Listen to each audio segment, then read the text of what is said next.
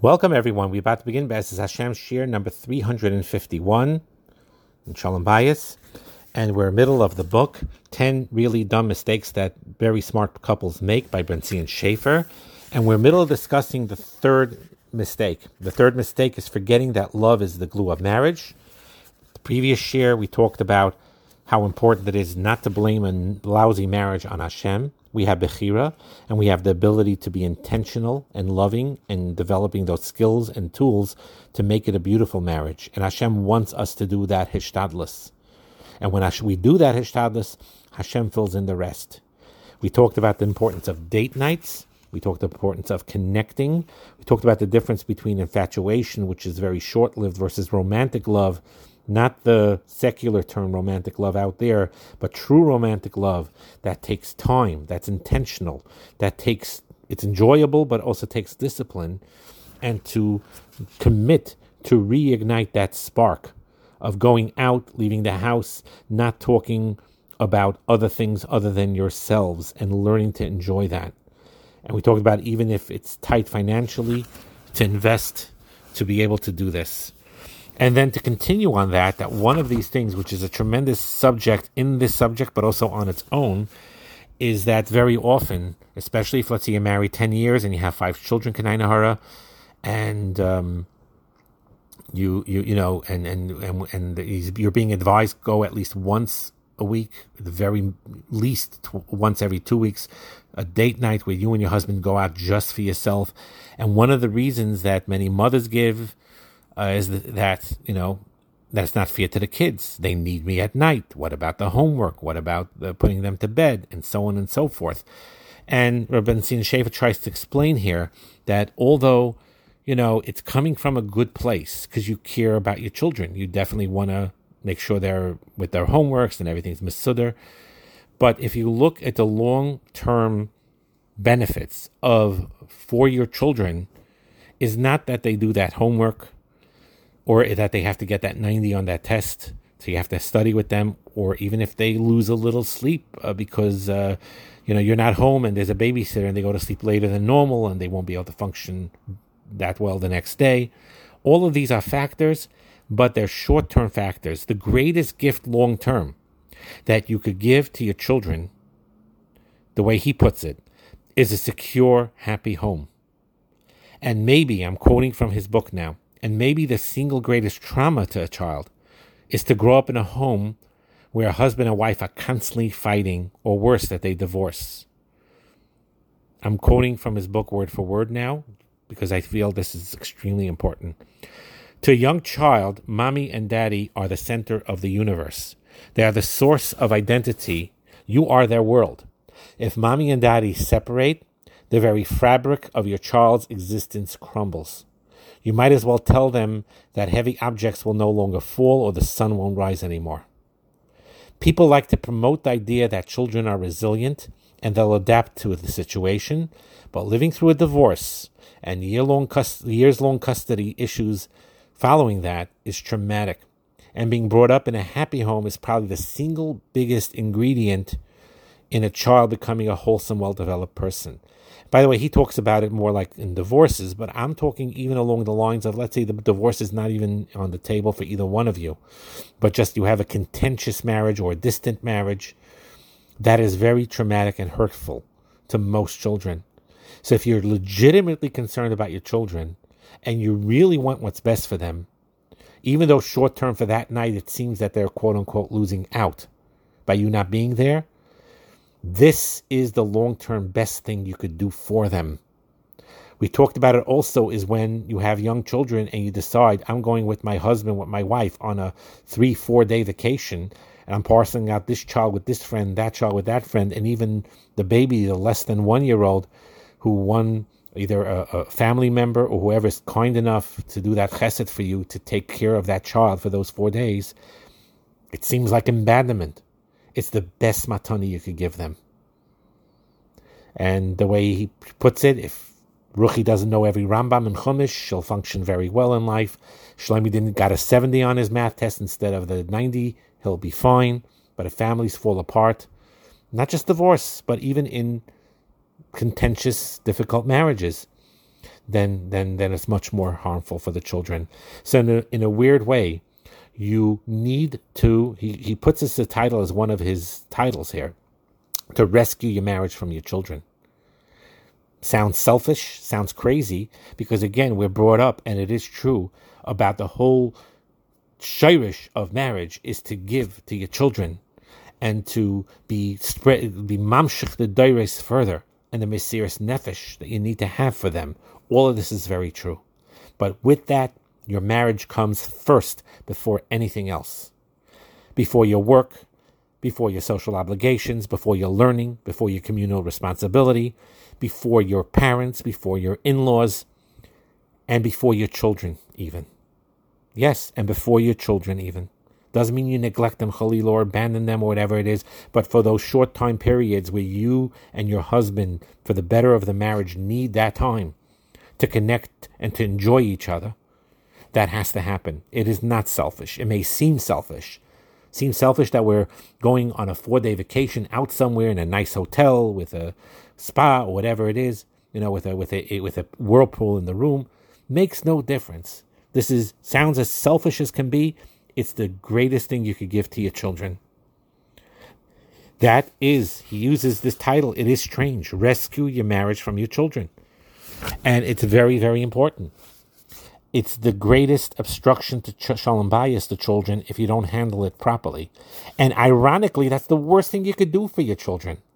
By rescuing your marriage from your children, you're giving the best gift you could possibly give to your children.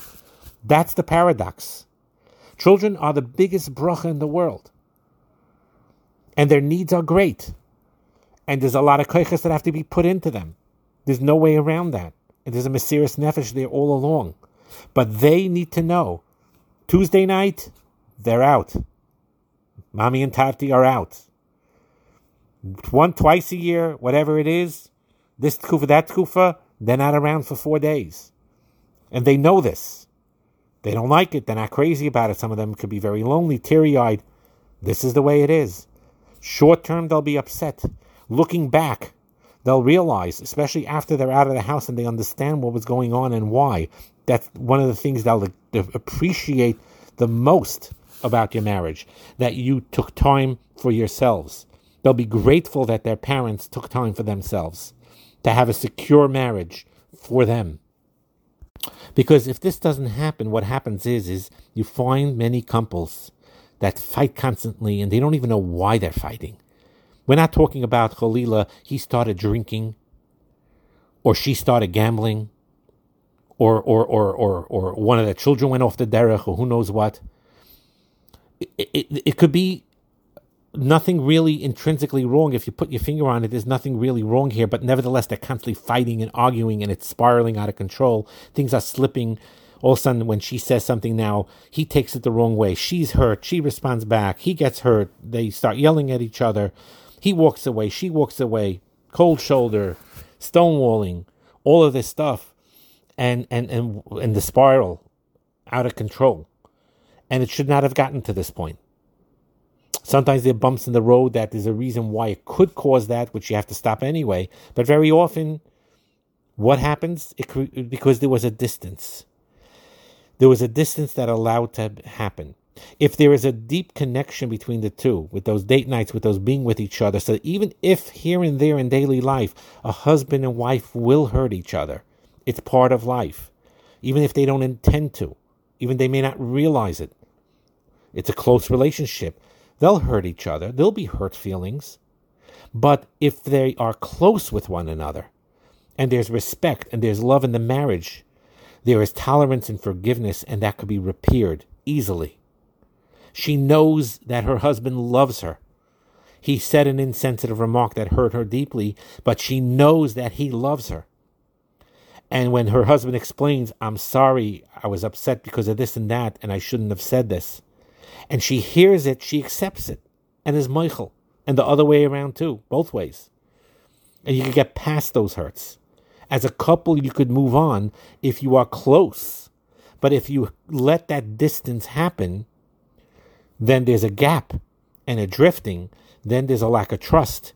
and you won't admit you're wrong, and you're too vulnerable to speak up because out of a fear, because you don't really know each other, and that creates more and more distance and more alienation. He's always insensitive. She's always picking fights. He's distant. She's cold. He's uncaring. And this starts from the lack of connection.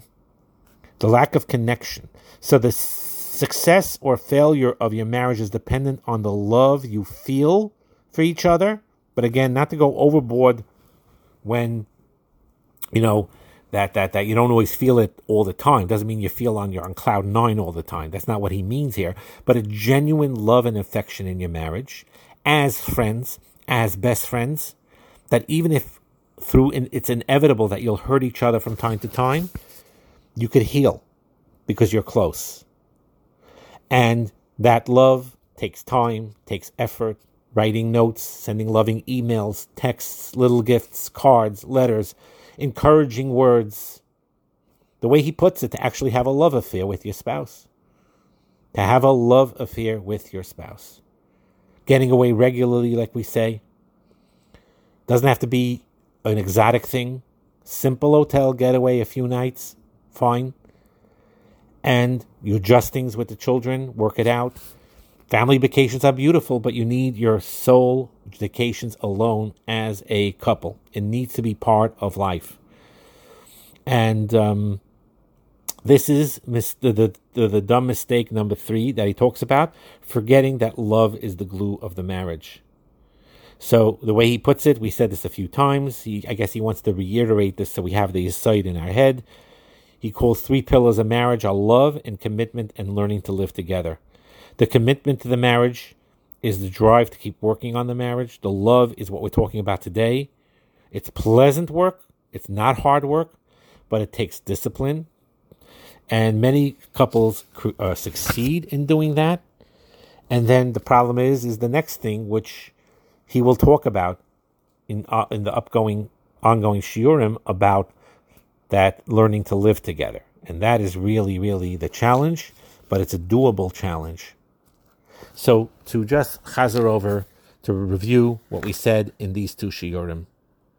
The love here does not mean that infatuation, does not mean that you have to be always feeling an intense, tremendous ahava in your heart 24/7, otherwise there's something wrong. No, that's not what it means. But there needs to be regularly this hard work towards developing that love and affection for one another.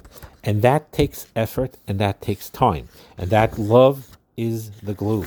It is key and it is the glue. And it is so, so important. Now, he doesn't go into this in this particular chapter. He talked more about a couple spending time together and on date nights where they put aside their finances and their other worries and they just connect on a deep emotional level. And that's, of course, outside the bedroom. But the truth goes without saying that you need to keep that fire in the bedroom, in the physical, intimate life there very strong as well. And not to allow a distance to take place there. That sometimes, again, through no fault of either one of them, it's because life happens, stress, different factors, that you drift apart in this area. There are other shiurim that we talked about this here, and in the Pnimi groups especially, about these things. So we're not going to go through the detail here. But as you're working on the things discussed in the last 2 shiurim, of finding time to connect with one another on these date nights and on these mini vacations that need to happen without your children, you need to both reserve time and effort to make your physical, intimate life together very pleasurable, very enjoyable, and to give you both the time to somehow, despite all the stresses in life, to relax, to be calm, to have time in some of the nights to somehow schedule that your intimate life and the time together with each other there, and to enjoy each other in that realm as well. Like we said many times before in these shiurim, you cannot separate the intimate life physically with the outside the bedroom life. It's all goes hand in hand. A marriage will, again, we're not talking about situations where Chalila, it shouldn't happen to anybody, where one is put into a matziv where certain things are mamish not shayach, if there's a severe illness or some other issues where physical intimacy is a challenge, or the dating or vacations are a challenge. I know that happens. I know there are matzavim where it's basically efshir for whatever reason. But for the majority, we have to talk also about the klal and the majority of marriages. And Baruch Hashem, in the majority of marriages, you're physically healthy enough to have healthy, intimate relations. Even if things aren't perfect and there's some sexual dysfunction, makes no difference. You're physically capable of it, and you're capable of date nights, and you're capable of quality time together on these mini vacations. So we're addressing to those, and those you need to know that one goes with hand in hand. If you just focus on the physical and without going in the emotional connection, the marriage will not work. But the other way around too. People think it not that way. You think that because you have a deep, deep friendship and a soul connection and you love each other and support each other and even hug each other. But if you don't have the real physical, intimate life, that also won't last. You need them both. So the quality time and the love and the commitment to foster that love has to be outside the bedroom, inside the bedroom, both, and connecting in very deep emotional ways and finding the time, as much as you might say nefesh for the children, and you do that most of the time. But those date nights are reserved. Those vacation times are reserved. Those special nights at night where they're able to go to sleep early or some of the older kids are out and you could have that intimate night together alone, from earlier in the night where you have time and you could be relaxed. Very important. You give that time to one another. And that is true romantic love in a healthy way. Not infatuation, but you need to add that spark, and it's discipline, but it's enjoyable discipline. In the beginning, it may be awkward. We haven't talked this way in who knows how long. That's part of it. It's awkward in the beginning. To go back after 10, 12 years of marriage, to go back and try to retrace the way you were talking to each other before the kids, where you were dating and shana rishina and connecting in deep ways, one to one, you need to start doing that again. The fact that you have, Baruch Hashem, the gift of children and parnasa and all these achrayas should not take that away. That still has to be a given.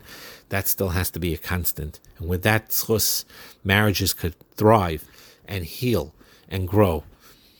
Bracha and atzlacha.